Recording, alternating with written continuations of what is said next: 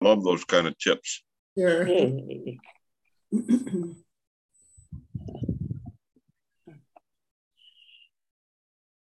Things are still changing on my screen. Can you hear me? Yes. Yes. How is my sound? Is it clear? Yes. Very Perfect. good. All right. That's important. We want to be able to hear one another, really hear one another. This is Jesus speaking. I'm allowing you to unmute yourselves today, especially Dave Van Dyke. Awesome. All right. Isn't especially a extension of the word special? Only for certain people. Some pigs are more equal than others. I get it. It sure sounds like they are related in some way. Good morning, everyone. Good morning. Good morning. Let's see, is anyone new here for the first time this morning? No, I don't think so. Are you taping, Lynn? It says we are recording. Is that correct? Yes. Yes, we are recording. Very good. Very good. All right. Oh, good. A few more wandering in here in the last minute. Well, here we are at School for A Course in Miracles. And I was rummaging around in the chapter 8 for a minute before the class started. And my eyes landed on this, and I thought, oh, this is a great opening to state our purpose here. And I am on page 142 in chapter 8, which is the journey back, one of my favorite chapters, really. And it speaks to our curriculum and what our really closest, most intimate curriculum is, which to know thyself. And these few paragraphs will be taken from this section, which is talking about the holy encounter. And Jesus is telling us that we can't know ourselves alone. We know ourselves in relationship to one another. That's the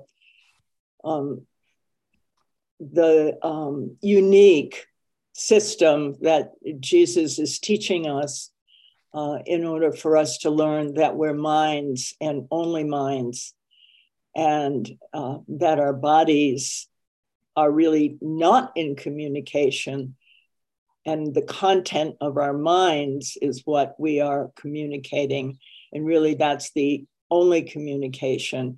And then words can be used if the mind, the content of the mind is love, then words as symbols will contain that love.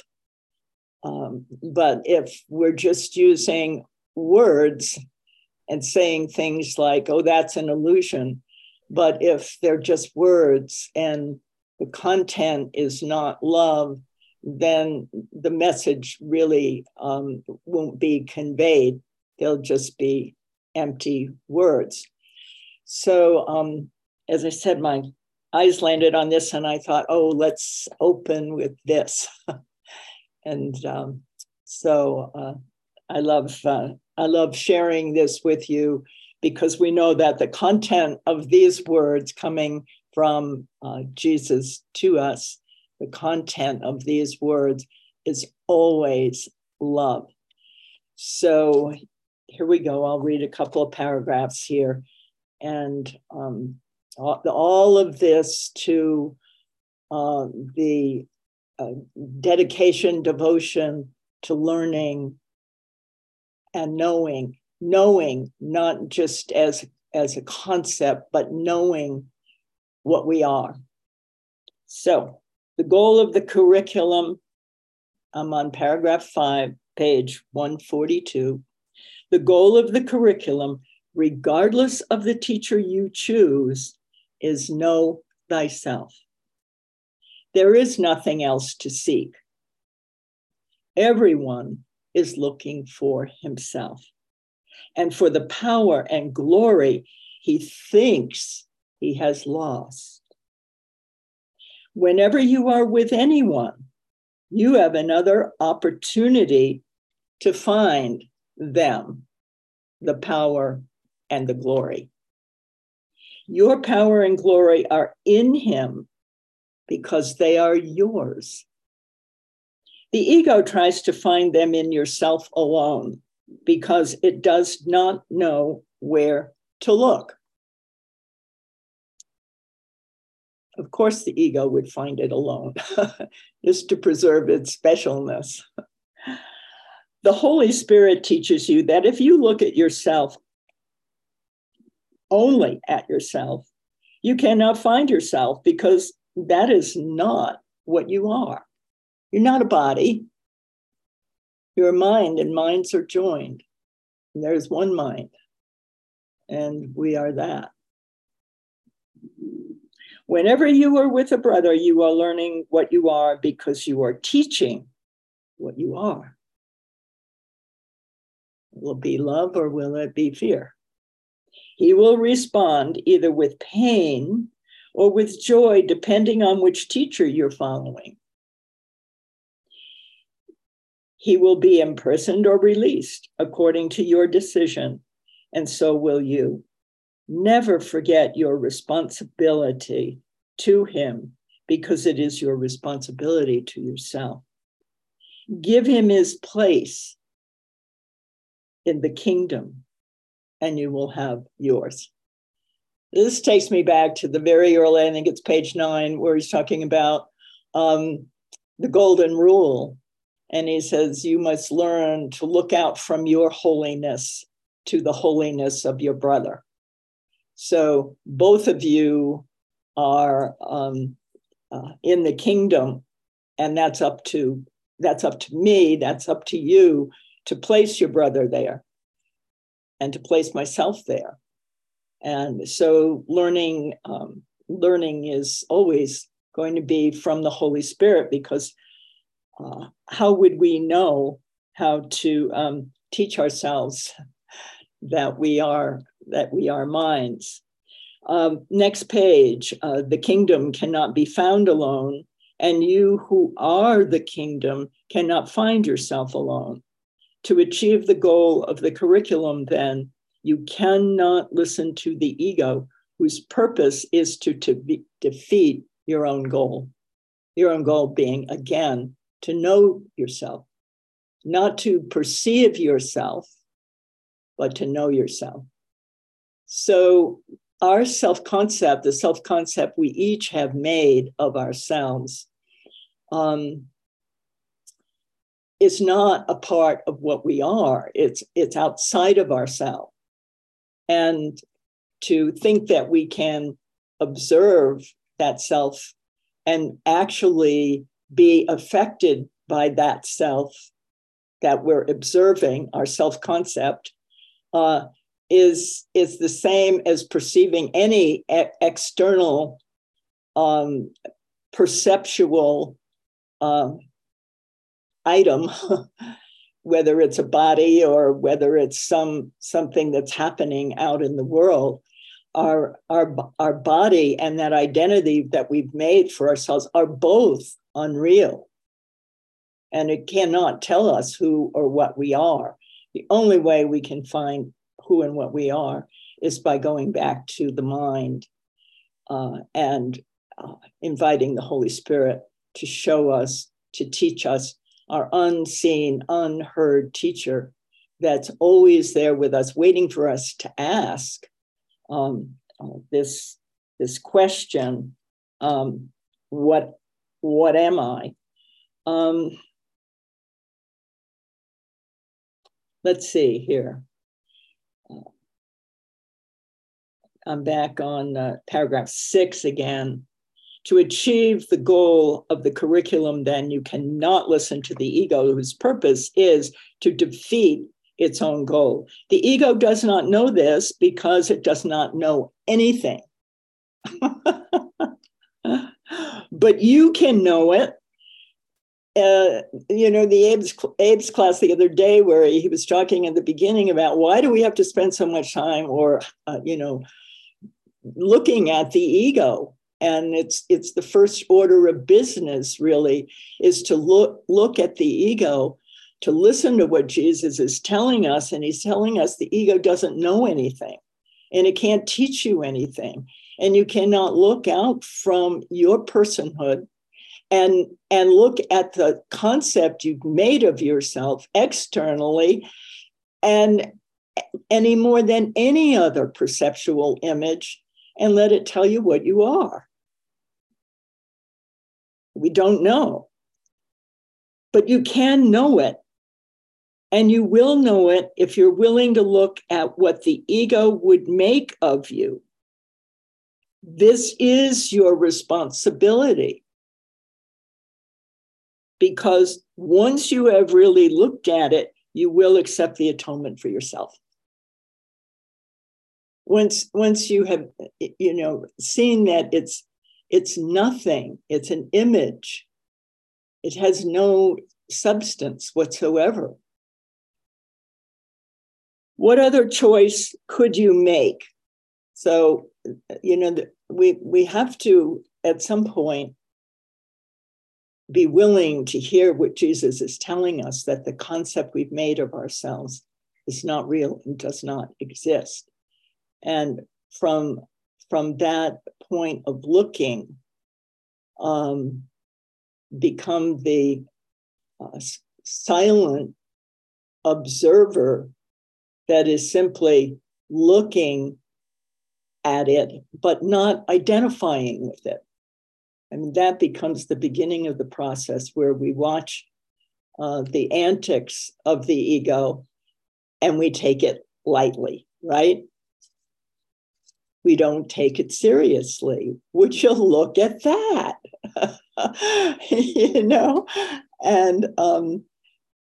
And the more we're able to do this, to observe the concept that we've made, the more we loose ourselves from identification with an image and return to the mind and begin to experience ourselves as a decision-making mind that is the seer that chooses whether to believe this or not.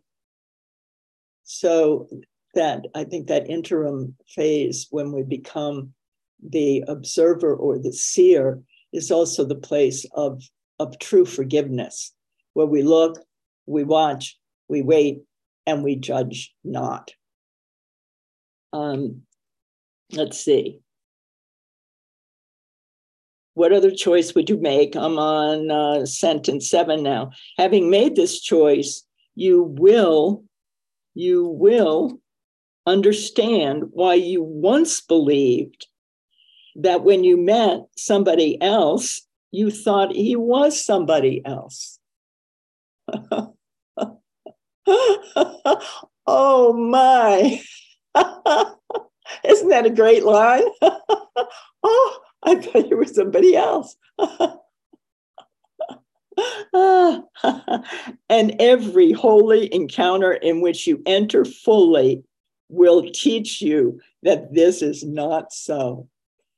So holiness, looking upon holiness, every encounter can be an opportunity to learn.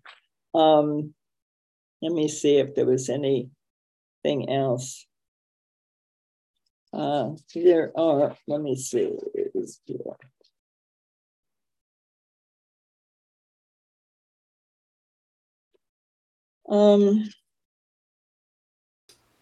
Jean is waving. Yes, Jean.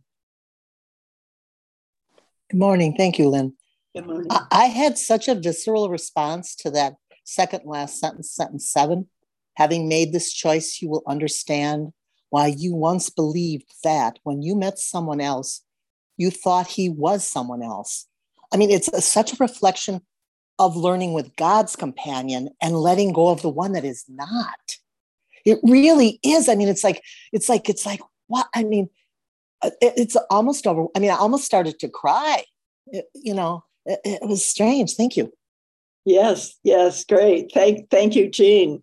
Anyone else on that point of, when you met somebody else, you actually thought he was somebody else? Learning that where minds and minds are joined. And, this is the big step, I think, that we're, everything we've been reading lately, let me go to another place. I think it was yesterday's lesson, 139, I will accept atonement for myself. 139, it's on page 267. I was imagining going up to somebody in the grocery store and saying out loud to them, "Oh, I thought you were somebody else." See what kind of reaction I get to that. Yep. 267. We'll do a few sections from this. We are, by the way, in case you're wondering, we are here today to look at healing the unhealed mind. But I thought some of this background would be sort of set the stage for what we're learning in relationship to our brother in terms of healing. And we learn in this little book that the only thing we're healing is our own mind. We're not healing someone else. And our brother is going to show us whether we are actually connecting in love and at the mind level and not as bodies, because bodies don't communicate. It's the mind that communicates. But let's drop off here for a moment with lesson 139. And I will accept atonement for myself. I will accept that nothing happened, that the separation never happened. I will accept that I'm not a body, that I am as God created me. Even while I am here seemingly and learning to use the body, but only as the mind directs. So I'm not using the body for the ego's purpose. I'm using the body for the Holy Spirit's purpose. So again, here we are, lesson 139, I will accept atonement for myself. Another way of saying that is, oh, I didn't make another self. Nothing happened. I didn't make a separate self concept that exists as a reality. Here's the end of choice. For here we come to a decision to accept ourselves as God created us. And what is choice except uncertainty of what we are? I don't know. And I keep trying to figure it out. And I keep trying to figure it out based upon the advice of the ego to teach me what I am.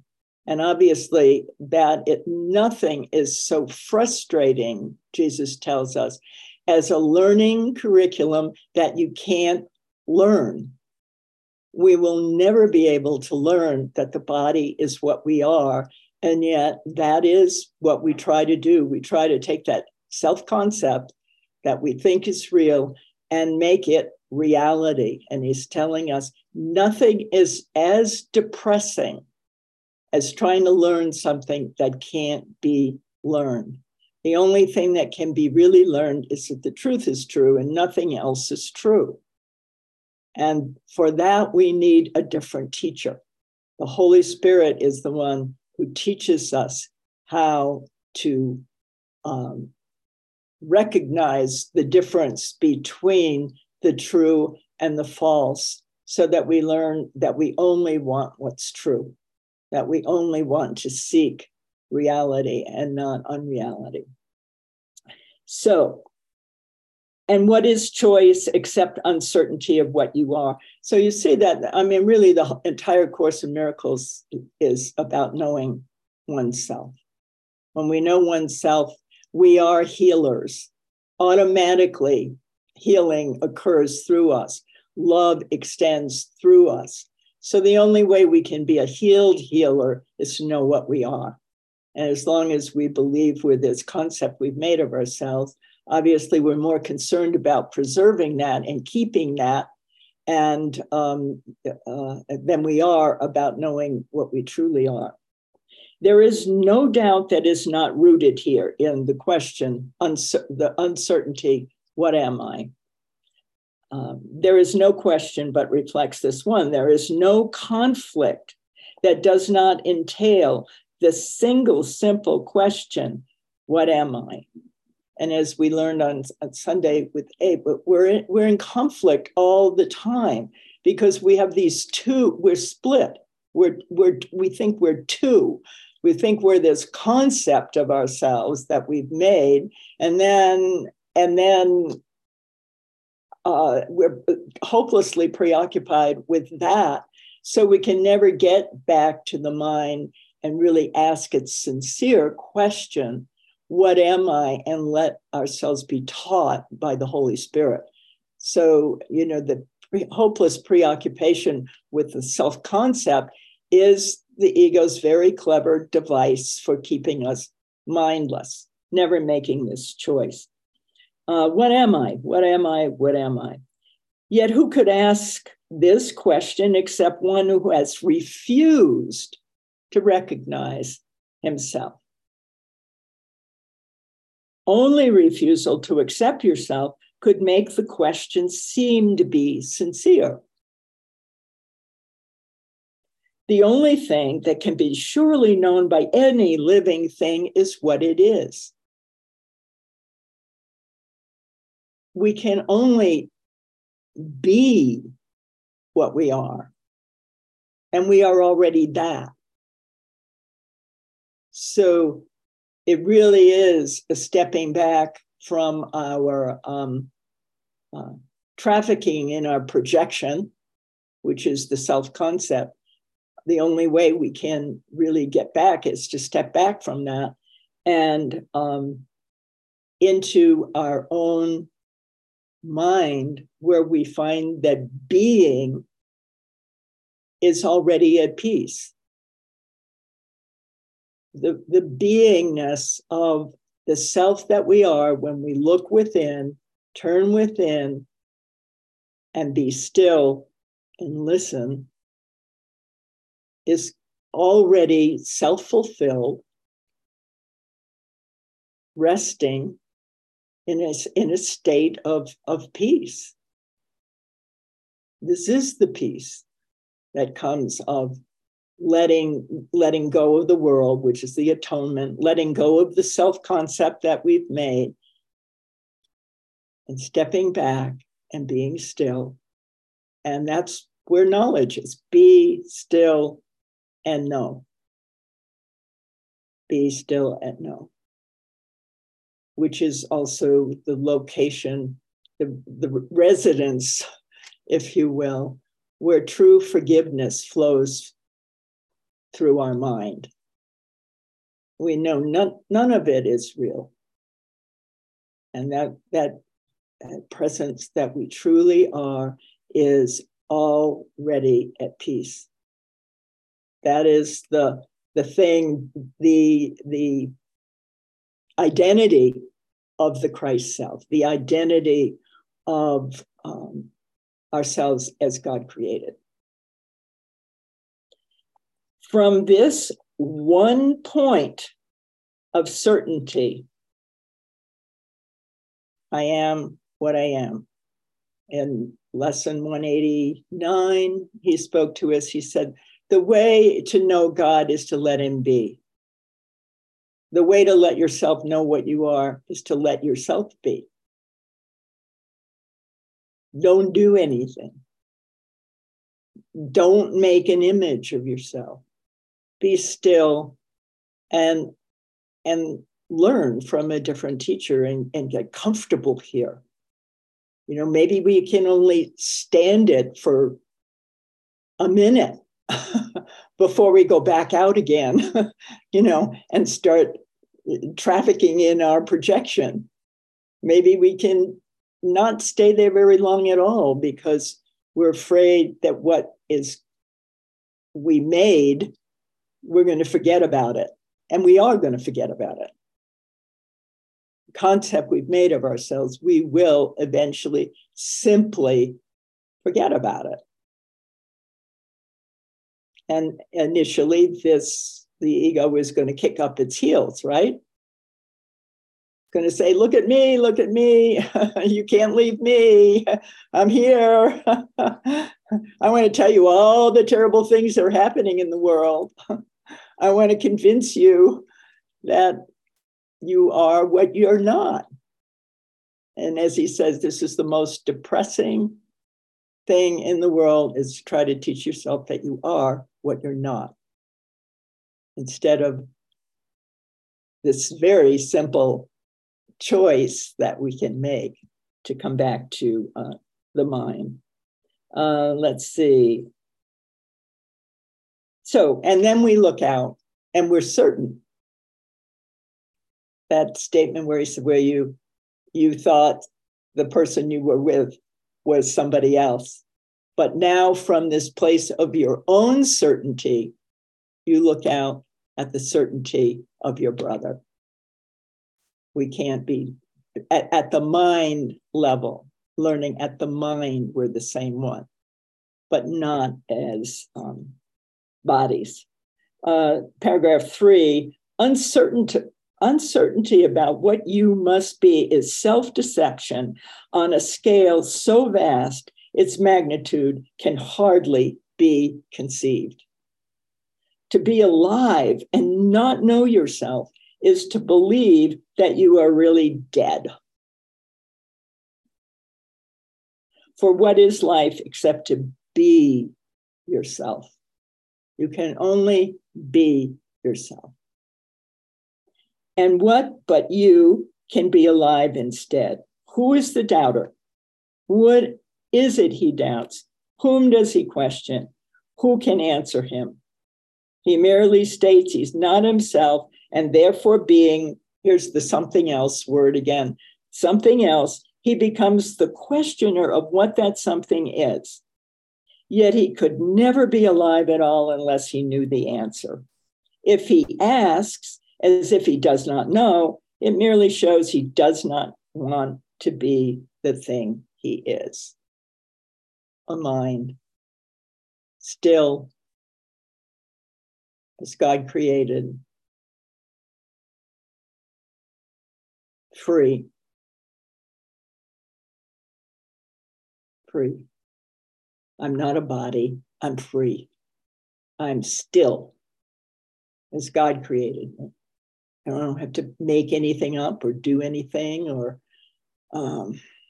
prove anything. It's a done deal. The atonement is a done deal. Okay, let's stop there for a moment and see any questions or thoughts about that. It's the good news, but it's very sobering to the ego. Very sobering.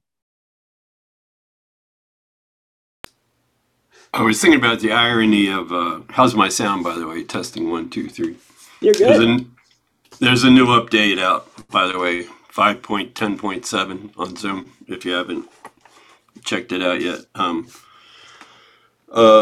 So every time I was thinking about it, every time I try to defend a judgment I'm having with someone else, it's really, it's making them someone else. And and then the irony is I'm trying to defend my judgment to them as if they were somebody else.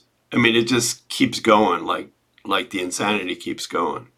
Like I'm trying to defend this thing that I'm not to somebody else that I think is different than me. And it just becomes a catch-22 vicious cycle where I just keep going around in circles. Yep. And until we look at that idea, we won't, one of our defenses with the Course is just not to listen when Jesus talks about these things that we have to stop believing in, such as the self-concept that we've made of ourselves. We just don't hear that. It doesn't land. It doesn't really go in, except now it is. I'm really clear about the shift that's happened very, very recently. Some of you were at the retreat, not everybody. You didn't need to be there because it's happening whether we want it to happen or not, that this idea of the concept we've made of ourselves is going to go. It's going to fade away gradually. And I wish I could find it. There was this wonderful section where Jesus talks about it. We're not going to do this. We're not going to frighten you. We're not going to rip it away. We're just going to ever so gently, the Holy Spirit is going to translate what you made and what you believed, and is going to translate that for you into what you truly are. So maybe we'll come across it today, but there's nothing to fear here, because what is being undone doesn't exist. It's totally a hallucination. So as we gradually step back into that being, that presence, that simply is the seer of everything that comes and goes. Anything that comes and goes can't be real. It comes and it goes. But you, the one being and watching and observing, that never changes. That is always available.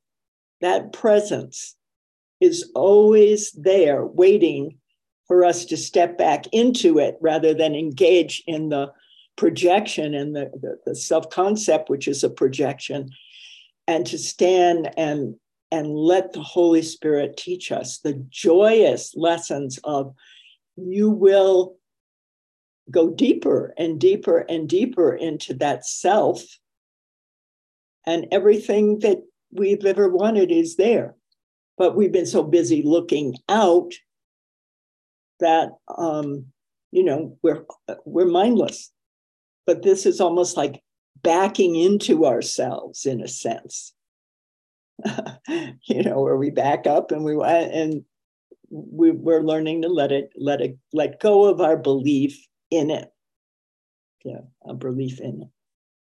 I think one of the great sections we're all familiar with is in self-concept versus self, where the concept that we've made. I'm on page 659. It's self-concept versus self. Page 659. Paragraph 14. The concept of the self has been the great preoccupation of the world, and everyone believes that he must find the answer to the riddle himself. I'll figure this out. I'll eventually figure out what I am. No, you can only know what you are. You can only be what you are. And you are already that. We just have to stop trying to make it up. Salvation can be seen as nothing more than escape from concepts. It does not concern itself with the content of the mind, but with the simple statement that it thinks. Oh, our lessons that we just finished, the whole series. My mind holds what? Only what I think with God, not the concepts I've made. My mind holds only what I think with God. And what can think has a choice and can be shown that different thoughts have different consequence. So it can learn that everything it thinks reflects the deep confusion that it feels about how it was made and what it is. You know, we were talking about confusion and conflicted. We're conflicted and confused. As egos, we all know what that feels like. Pretending that this concept of ourselves is what we are. Whoa. And vaguely does the concept of the self appear to answer what it does not know.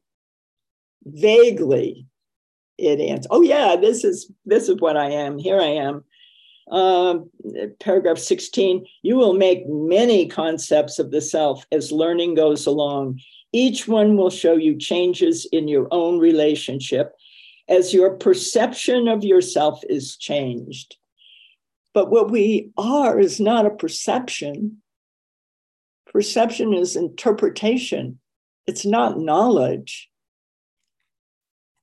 We can't know ourselves and hold on to a perception. There will be some confusion every time there's a shift, but be you thankful that the learning of the world is loosening its grasp upon your mind, and be you sure and happy in the confidence that it will go at last. And guess what? You won't be conflicted anymore. Your mind will be at peace. Ah, peace is what I am. Stillness. I need do nothing. State of grace. Resting within the mind of our Creator.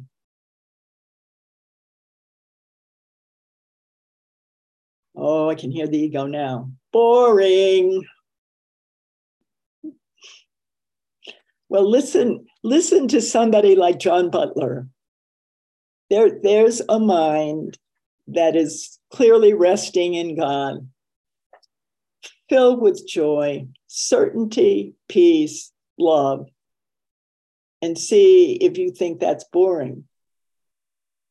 We have very few examples to know that there's no loss in this whatsoever, except the fantasies that the ego's been spinning for lifetimes and lifetimes.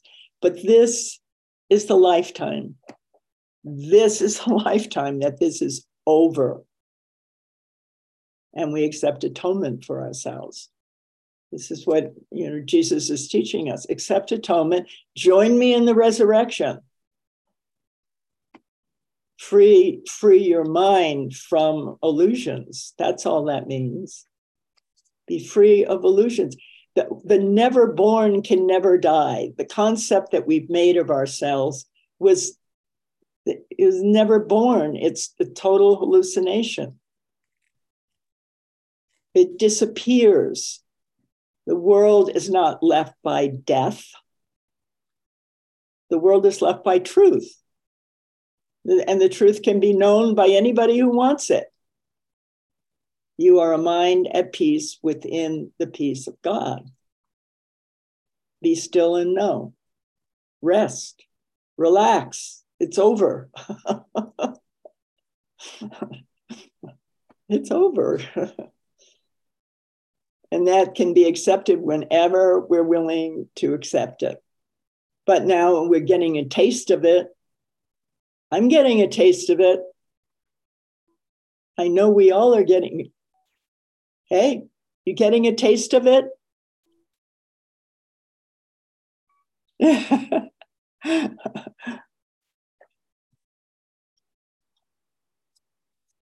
one that's scared is not you. It's a projection coming from your mind onto a body that's going to feed back to you. You better be scared. It's, you know, that's insanity. So then he goes on and says, you know, at last, you're going to recognize yourself and your mind is going to be at peace. And then we go over, flip to the next page. Paragraph 17, page 660. The world can teach no images of yourself unless you want to learn them. There will come a time when images have all gone by and you will see, I know not what I am, but I want to learn. I want to be a happy learner here. And I asked for my teacher, the Holy Spirit, to teach me, to show me. And it is to this unsealed, open mind that the truth returns, unhindered, unbound. Where concepts of the self have been laid by, is truth revealed exactly as it is. It's direct seeing, direct seeing. No interpretation, no perception needed. It is, as the saying goes, it is what it is. Everything is what it is. Truth is true, nothing else is true. Nothing else beside it exists. Seeing with the mind and not with the body, which is only trained to report back that our separated self-concept exists and we're real. I exist and I'm real as a person. But I have a body now and I have a use for my body. And when every concept has been raised to doubt and question, brought to the Holy Spirit, brought to Jesus, and been recognized as made on no assumption that would stand the light, then is the truth free to enter into its sanctuary, into the mind, clean and free of guilt. The self that I made, sorry, I made a mistake. I'm not guilty. I'm not guilty. That self that I made, I get it. I can let it go, not defend it, not protect it. There's no statement that the world is more afraid to hear than this. I don't know the thing I am. Therefore, I do not know what I'm doing, where I am, how to look upon the world or on myself. But yes, in this learning, this is the part that we were saying, you know, is we have to see this. We have to see this in order that our belief in it can be undone. And until we see that, we're just hanging on to nothing. Yet in this learning is salvation born. And what, capital W, what you are will tell you of itself. It's revealed, it's revelation. It can only be known. We can't make it.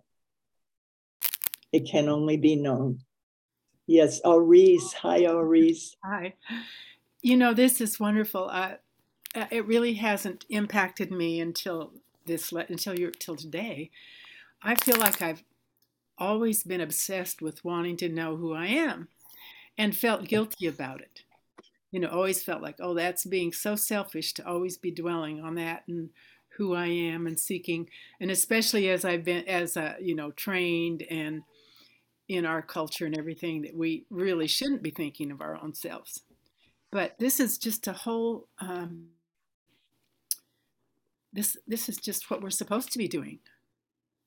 And that is so freeing for me because, like I say, I've always felt like, oh my gosh, here's Oris, being obsessed with Oris. And it's really that question I'm wanting to know. Yeah.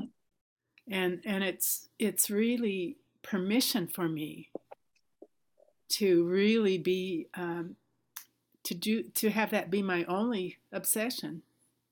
Because when I do get those glimpses, it is just so, those are the little instants, those holy instants, when I feel that oneness or whatever the word, no words. Yeah.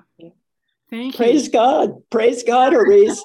I know. That's how we praise God. The only way we can praise God is to be what we are. And I keep saying that, but as my own life of 19 years of having been a nun many years ago, and just, in my head was always this not to be dwelling on myself, dwell on God. Well, what's the difference, So thank you. Wonderful, wonderful. Thank you. All right, let's anyone else. Let's hear whatever this is bringing up for you. Whatever is bringing up for you is fair game here. Let's see, hands. Last night in Stephen's class, we were talking. Bruce brought up this Ubuntu. I think it's Ubuntu, but it's a tribal philosophy in among some certain African tribes of we're in this together, we're doing this together. As a tribe, we have the shared interest of surviving and eating and finding water, et cetera, together. Tribes in this country isn't such a good thing these days. I mean, it's the purpose of a tribe in this country lately has been, I want to kill the other tribe. Politically, one tribe wants to kill the other tribe in more ways than one. But in this African approach, philosophical approach, it's everybody in the tribe is working together to share whatever it is they're going after. It's shared interest in form, but it really works. Yep. So I mean, the course is really about Ubuntu, right? I mean, we're about like, what's my shared interest with my brother? Am I trying? The reason I don't know the thing I am is because I'm always trying to define this not self compared to somebody else's separate self. I think there's somebody else. I mean, and it's not tribal in a good way at all. It's tribal in a bad way. Right. And the tribe is me, my separate self. But I mean, when we start relating to everybody else, especially the ones we think are the bad tribe, and what do I have in common with them? And certainly in the course, what we share with anybody is we share the same ego terror of letting go of our not self, but we also share the same way out. Call it Holy Spirit, call it whatever process you want, but letting go of that not self. So it's not so much, we're all running around trying to find ourselves, but one approach is to the defensive approach is, how am I different than everybody else? That's the way we define ourselves. My judgments are better than your judgments. And I keep trying to defend my judgments. But, the Ubuntu way is to, what am I sharing with you in this moment? Now, I don't have to see that you and I are the same yet, but I can certainly see we share the same interest, the same way out of this crazy dilemma we think we're in. Yeah. That's what this book is about. the only mind that needs to be healed is mine. And in healing our using our relationship with our brother, we can come to know ourselves. You know, what a practical way to be in relationships which have heretofore been nothing but trouble to us. And now we have a way to be in relationship with our brothers, to use them for the holy purpose of waking up to the fact that we're minds, not bodies. All our conflict is at the level of the bodies, right? You're over there, I'm over here, we're separate, we're different. And this is teaching us that the way I see my brother is through the Holy Spirit, using my body to extend love through it. And that's not my concern. My concern is to be with the Holy Spirit. Consistently be with the Holy Spirit. And I find out my concern a lot of the time is not that. It's about my brother, and I'm preoccupied with what my brother's doing and how he is and what he's learning, what he's not learning, on and on and on. It's just showing me how much I want to keep my attention on someone else. And, you know, and that's got to be seen by this one, you know, and by each of us, how we're using distraction to keep from the Holy Spirit as our only teacher and guide. Whatever you're thinking, what's that got to do with me? It's got nothing to do with me. But we keep making it, trying to figure out what our brother's doing or what he's not doing and why he's doing it. And it's so insane as a defense against my own wanting union, wanting to join, but I can't do it as a body. I can't do it as a body. I can only do it as a mind. And that's why I think we're so, you know, we're not really clear how to do this. And no, we can't be clear how to do this because we can't do it. I can't do it without the Holy Spirit, without a teacher, without a guide, and without my brother. So here we, you know, come back into what's this is really about. I love David Delaplane had something. Yeah, it was David. Sorry, I went off there. I think it was David, Audrey, and I yeah. believe Audrey had something too. So David, go ahead, and then Audrey. I just reminding you that Audrey had something. Yeah, okay. All right, Audrey, you got it. You got the floor. Well, it better be good. Hey. Thank you. When you asked, you know, what are we getting from this? And what I am experiencing through this time is your joy. You know, in a way, I'm experiencing the potential of this work to create that level of kind of lightness. You know, I mean, it is funny what we do. I think in a way it's, you know, is just the ego, you know, really, when you get to this point of almost knowing that I have a mind, my ego's got to work really hard to say, no, you don't. Because if you do, I don't exist. And so I am in such a state of, you know, not getting a lot of it, although some of it seems so clear. The most humbling thing, the other day after Abe's class, which I found so powerful for me, I ran downstairs to tell my husband about it. And he's actually been reading Ken's books. He's very interested in this too. But I said, I think I understand it now. So we sit down and I realized I don't have any idea what I'm talking about. And it's just humbling because, and it's enough for me today that it feels true here. I no longer, and I'm told again and again by Ken and in the book, I don't have to understand. Don't even try to understand, you know, just but every part of me that is real is nodding, you know, and that is a gift. That's Dayenu, as they would say in Hebrew. which means it's enough. Yeah, it is enough. Yeah, it's enough for starters anyway. Yeah, Stephen. Good morning, everyone. I still think I'm an I. I covet and I cherish that. I'm listening to us all talk, and every time I write, I seem to write that I'm still an I. Wapnick says, as long as I'm thinking that I might be an I, I'm in the wrong mind and I'm on the wrong track. But what I thought about mostly today is I have some special loved ones in my life. I'm not willing to see them as something else.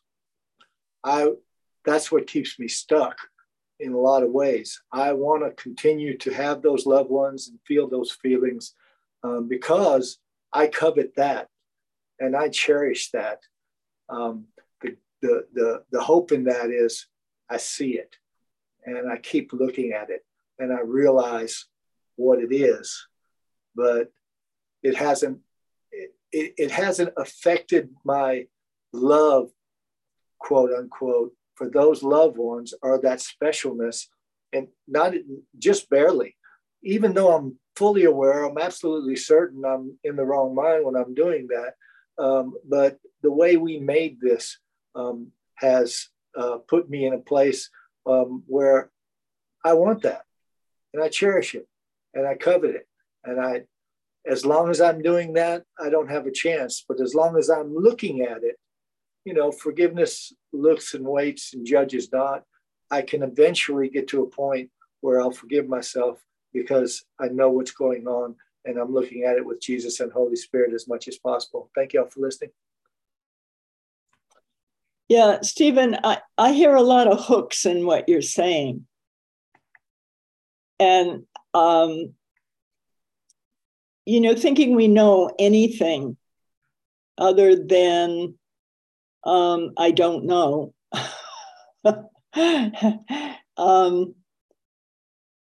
And, as you were speaking about, your loved ones,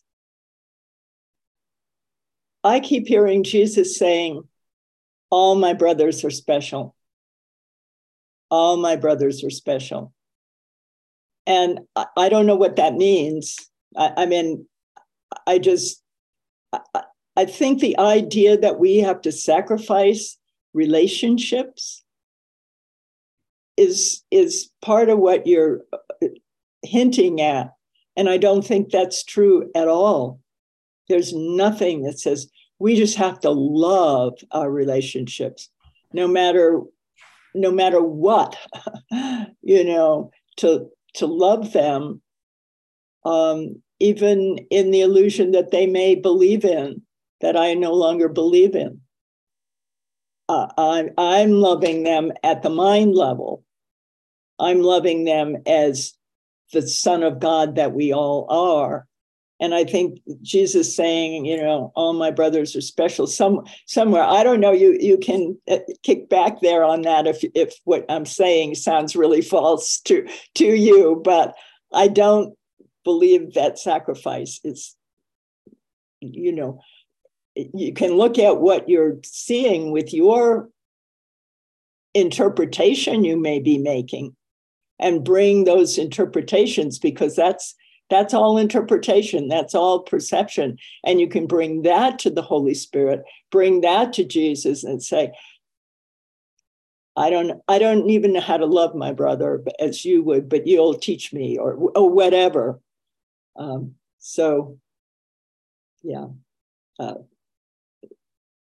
give Stephen a chance to speak back first, and then we'll go to Abe. That's 15 or 20 minutes, so let's go to Abe, please. And I think David wanted something. Okay. I appreciate it. All right. Abe. Yeah, I can relate with what Stephen is saying. We do not want to lose our loved ones, that connection. And, there's a counter side to this seeming dilemma that we have, and that is that there are loved ones that seem to have been gone. And yet, if I believe that we are all one, I haven't lost those lost loved ones. Like, for example, with my mom, I feel highly connected to her since I started studying the course, because I've come to realize that she never left.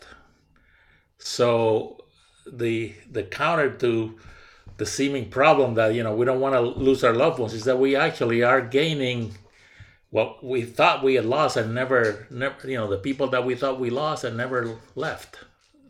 They were never here in the first place. Right, yeah. So thanks. Thanks, Abe. Was it Dave Dempsey? And then Lynn, and then, yeah, Dave. Yeah, I just don't know why this has been so prevalent here since the retreat even, is this form versus content. As a body, not knowing who I am, and Maya, thank you so much, because in Abe's class, and you took apart chapter 3 of how confused we are and the ego is, that we don't know who we are. And that's our problem. And that forgiveness in Jesus part is, I've made myself separate from him. I've made him different from me. And he's telling me, you're no different than I am. You have the same ability to see past the form to the content as I do. That abstract thinking is natural, but because you're confused of who you are, you see everything in form. Mm-hmm. And I have really been paying attention of taking that form and turning it into the content. And that I can't do without the help of Holy Spirit or Jesus. But I know at the end, if I keep going back to their learning, that I have that ability somewhere hidden in me that I've covered up. And at the end of this journey, I'll realize that I am no different. I am the spirit. Mm-hmm. I am the content. And those relationships only are going to get greater because it's all love. And everything I do is in form. And I just have to keep reminding myself, it's just the mistake of who I think I am. Right. Go back and ask to see the content. And it's always loving. It's always loving. And those relationships, those special relationships that we have, we don't realize it now, but we're using those relationships to divide us, to push us away, to look for your imperfections.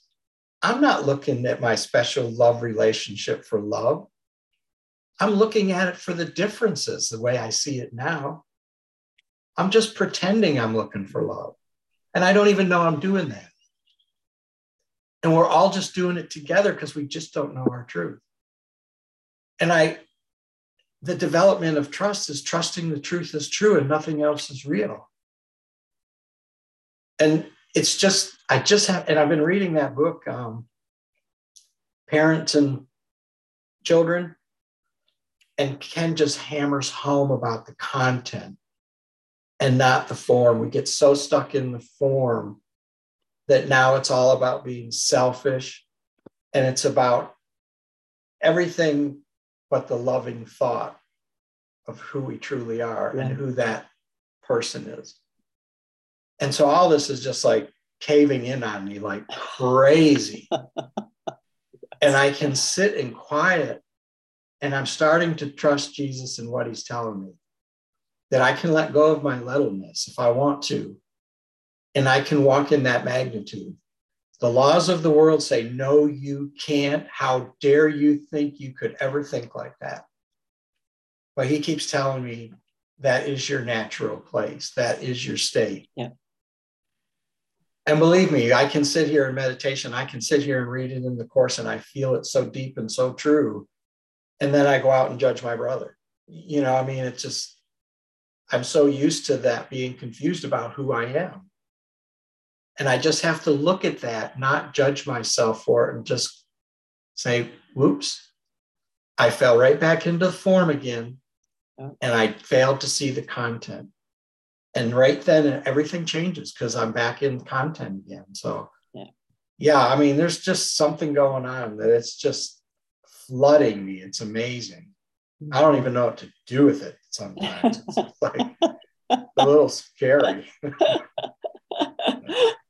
Keep doing what you're doing, Dave.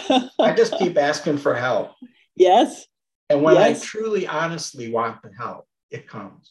Right. When I don't want to be right, you know, Yeah. the help When is I'm there. willing to be so humble Mm-hmm. to say, I don't know, Mm-hmm. then he always comes and shows me. Yep. Yep. Yep. Thank you, Lynn. Yeah. Thank you. Yeah. I think I saw Lynn's hand, and I think I saw Karen. Did you have your hand up? No. Okay. Lynn, and was there another? All right. Lynn. Yeah, I was just thinking as people have been talking, I had this picture of the sonship, kind of like the circle, the wholeness, and then the tiny thought of separation kind of became like this explosion where suddenly the sonship fragmented into these billions of pieces, you know, so there's like all these arrows coming out that seem to be separate aspects of the one sonship. And so all the arrows are just, it's like that Big Bang thing, the universe just exploding outward. And then at the end of each of the arrow is all the forms, the separate things that I think I now see. But nothing is left. In reality, nothing is left the sonship. And so all of those arrows that we're pointing out are now being redirected back within. So it's all of the self-hatred, the doubt, the need to be special, all of that stuff that went out and made the world that I think I see. As all of those things, as I'm willing to look at my brother and say, you are not separate from me. You're a part of me. You are what I am. You're that aspect of myself. Then it's like instead of the energy, you know, my attention being directed outward, it's all being drawn back in. And I feel so, I mean, it's like that is kind of what Jesus is doing. He's helping us realize that we didn't ever leave. We are still whole. And we've just had this sense of doing this, but none of it's real. And the more we come to see that it's not real, the more we come back and we settle into that place within that is the wholeness, that spirit that's nothing else. And there's just, I mean, I don't know, somehow drawing that and seeing that I never left myself.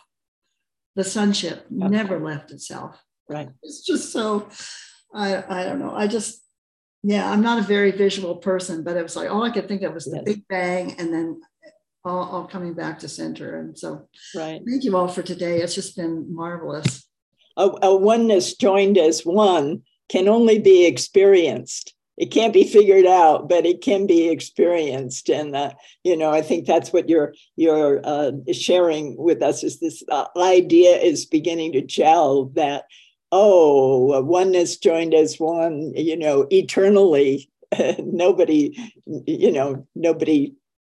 dies. Nothing ends. It's eternal. It's eternally that. So thank you for sharing that, Lynn. That's great. Who else would like to share? I was watching my gut reaction every time Stephen used the word covet. I just felt like this stab in my gut, like, stop saying that word, Stephen. God. And then it was like, oh, if I'm reacting like that, there's something like there's good perception and then there's bad perception. There's, you know, forgiveness to destroy, but there is real forgiveness. But covet's just a bad word. You just feel it, you know? It's like there's something out there and I want it. And it just automatically makes that something I want separate. I mean, that's what coveting does. It's something out there, I want it, and I got to get it so I feel better. But it's just instant separation then. It's insisting I don't have it already. It's insisting it's separate from me. It's insisting I can take it and keep it. Fourth law of chaos. I mean, it's just this whole mishmash of covet's bad. It's just bad. And it feels bad. Yeah. We can only covet what's separate from us, and there's nothing, it's all in the mind. The restoration of heaven is what he says. The realization that everything is only in your mind is the restoration of heaven in your awareness. There, yeah. And then I was thinking about all the things I covet my course book, not yours, mine. This is my book. This is my relationship. This is my cat. This is my car. It's like all the things I think I own, I covet. And God forbid they're taken away. They're just waiting, they're just special love waiting to go bad. Yeah, I think Jean had her hand, and Stephen, did you want to say something? No, okay. Jean? First off, I want to thank you, Stephen. The gift you gave me in that is so powerful. I was born on August 6th, which obviously in history is the date is the bombing of Hiroshima is August 6th. And in the Catholic Church, the transfiguration of Christ is August 6th. And I thought about the surprise of the transfiguration of these special relationships into heaven, that we have. Like, I've been surrounded by family up until an hour or so ago. And when I'm sitting in the transfiguration, oh my gosh, but if I'm at the history site of that bombing, oh, wow. So it's so amazing how these relationships, if I realize that, what was that lesson? Here's the end of choice. If I just stay there, that gift is so powerful. So thank you. Thank you so. Thanks, Jane. Anyone else? All right. I think rather than launch into this section, I wanted to lay the groundwork for the difference between true empathy and false empathy. And I think we did that. One false empathy makes specialness real. It makes the body of the other real. And having done that, then there's the idea that I'm going to do something to help something that I've already separated from, versus true empathy comes from the understanding that on the level of content, here we go, we are the same one, and there is no one that is external from ourselves. And this is where we allow the true healing to allow the Holy Spirit, in other words, to use the body and direct the body. And our brother becomes a witness to us of having learned from the Holy Spirit. And so, we don't really get involved in the specifics. Again, our only function is to allow the Holy Spirit to become the one that uses the body. And for that, I want to close with a paragraph. It's from chapter 15. I did use it at the retreat. It's chapter 15, and it's page 328. And Jesus is speaking of himself here as the Prince of Peace, the Prince of what you are and what I am, and we are at peace in the mind of God. And paragraph 7, page 328. I think a very important paragraph, and one we might overlook if we hear it at the level of form and not at the level of the content. And it says, in the holy instant, in other words, an instant where there's no past and there's no future, there's only this now, which is the portal to the Holy Spirit. And in this holy instant, the condition of love is met.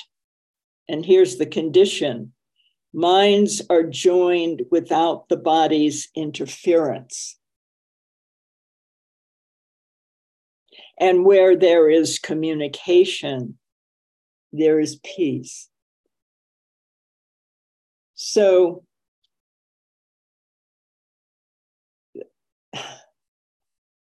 in relationship, when we become concerned about ourself, our specialness at the expense of another, in other words, we separate, we're concerned only for me and not for us.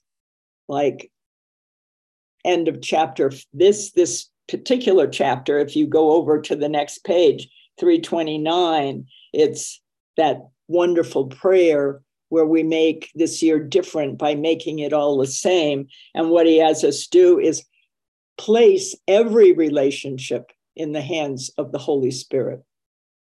Another place he says, you don't want anything you think you want to come of a relationship. Place it in the hands of the Holy Spirit and let him teach you. So in the holy instant, the condition of love is met, for minds are joined without the body's interference. It belongs to the Holy Spirit. I don't know what to do, what to fix, what to change.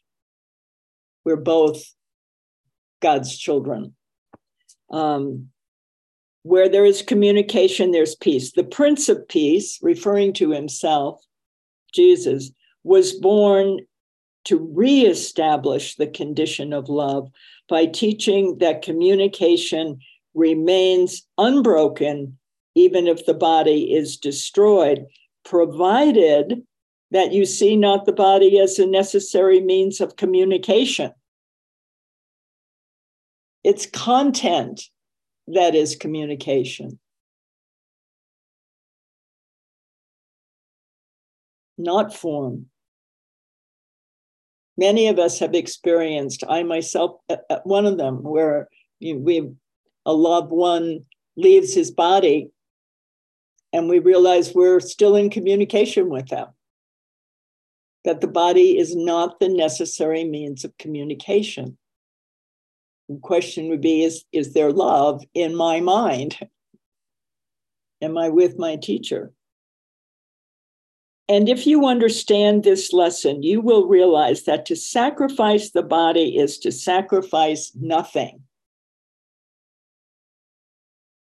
The concept we made of ourselves as a body, the device of separation. And communication, which must be of the mind, cannot be sacrificed. Unless we break communication by identifying with our body. That's how we break communication. And our brother, seeing our brother as a body. But otherwise, if I'm at peace, the world is at peace. If I'm not at peace, the world is not at peace. I like that idea that we all came here to be princes and princesses of peace. That's our job, is to establish the condition of love by teaching that communication has never been broken. That's our real job here. That's all our real job is. Mm-hmm. We are the Prince of Peace. Yep, exactly. Sentence 6, where then is sacrifice? And this is a big question that comes up over and over. I don't want to give up my loved ones. I don't want to give up my body. I don't want to no. No, that will play out as it plays out. Let it be.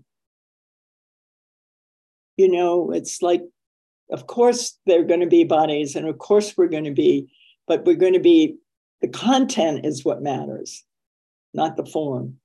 The lesson I was born to teach and still would teach to all my brothers is that sacrifice is nowhere and love is everywhere. Hallelujah. Hallelujah. For communication embraces everything, and in the peace it reestablishes, the peace of mind it reestablishes.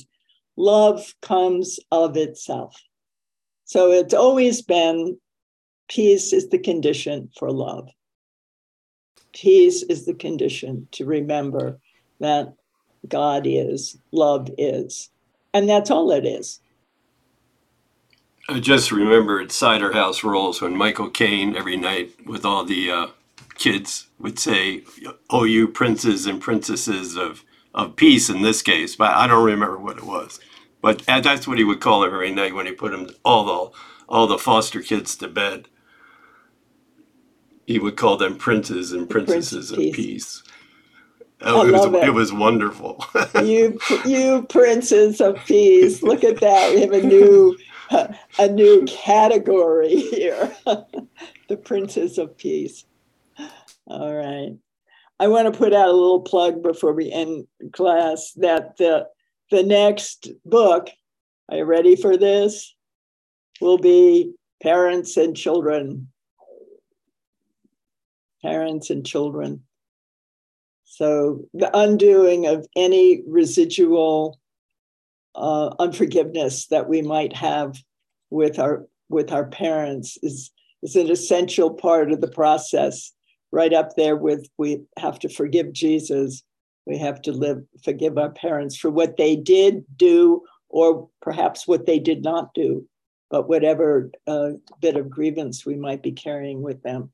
So that will probably be a few classes from now, or maybe after our break, I'm not sure, but coming up. And then another comment that I wanted to share, because Tim brought it up today, and that is the idea that shared by Thich Nhat Hanh, that the new gurus of the future would not be individual gurus, but it would be communities. It would be relationships and communities that we're learning together. I'll read the exact statement. One of, he was referred to as Tay, most memorable sayings was his prediction that the next Buddha might not be an individual, but a community. And I agree with him. We're not looking for individual messiahs anymore. We need concrete gatherings of people who can sustain loving, non-violent relationships over time. And that's exactly what we're doing here, and exactly what we're feeling. And we clearly are under direction from our teacher, and he's guiding the whole journey that we're taking together. And it's astounding to be a part of it and to feel it working through us as things arise for us individually, and we share it and we use it for learning. And it's happened here today a couple of times, people sharing, and then somebody else going, "Oh, I heard that, I got that." And those little ignitions are having a great deal of impact for everyone, because our minds are joined and we are learning together. And that comment was by Richard Rohr, who definitely is establishing that kind of community for himself and his spiritual process in Albuquerque. Yeah. Would you please send a link or a quote to us, Tim? Yeah, I'll try to figure that out. All right.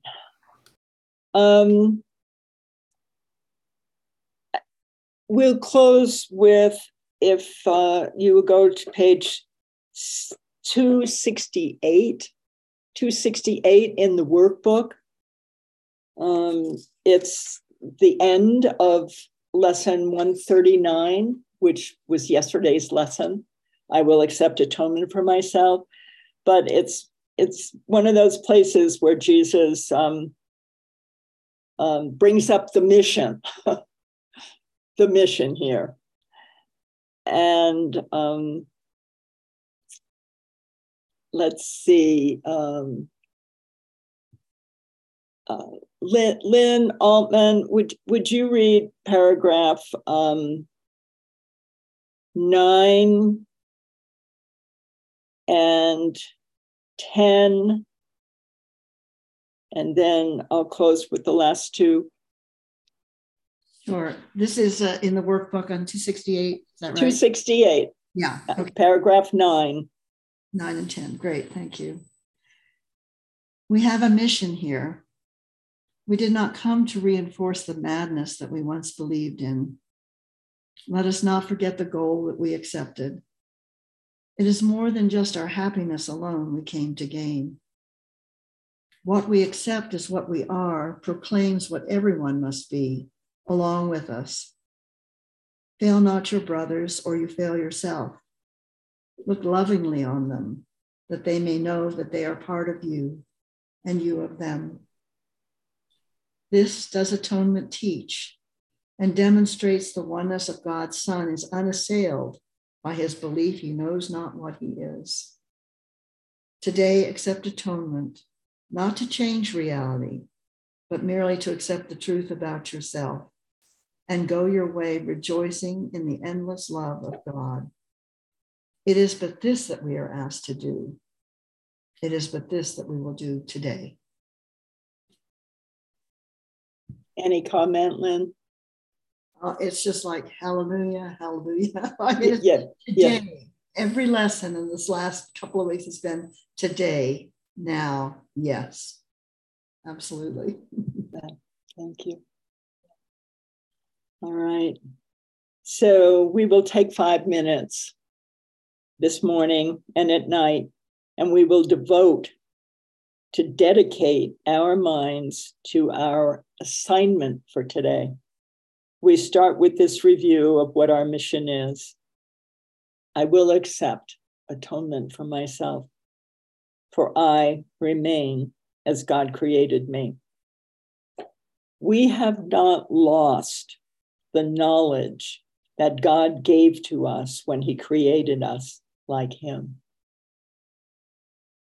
We can remember it for everyone. For in creation are all minds one. And in our memory is the recall of how dear our brothers are to us in truth. How much a part of us is every mind. How faithful they have really been to us. And how our Father's love contains them all.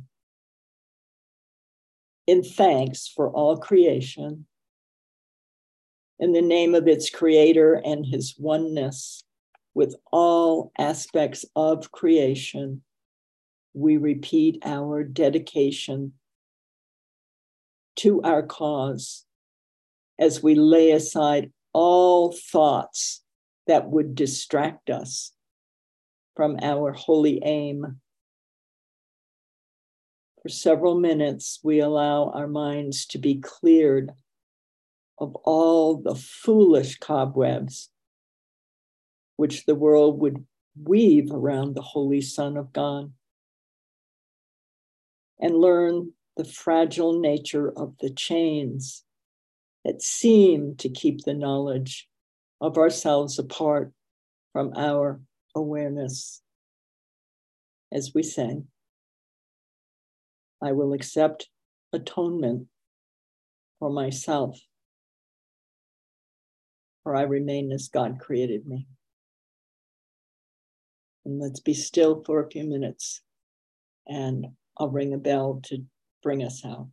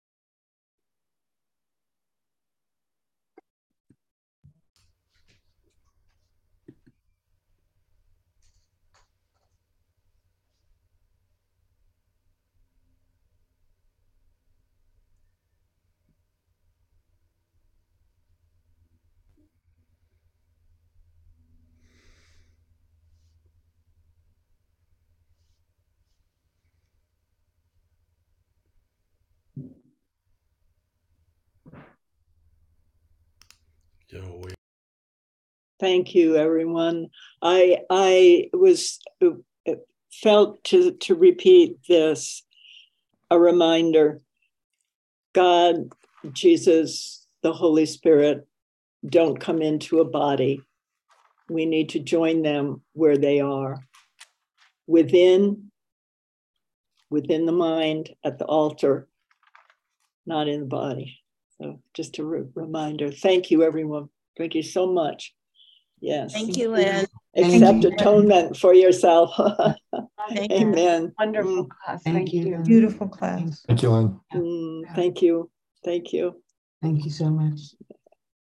So good.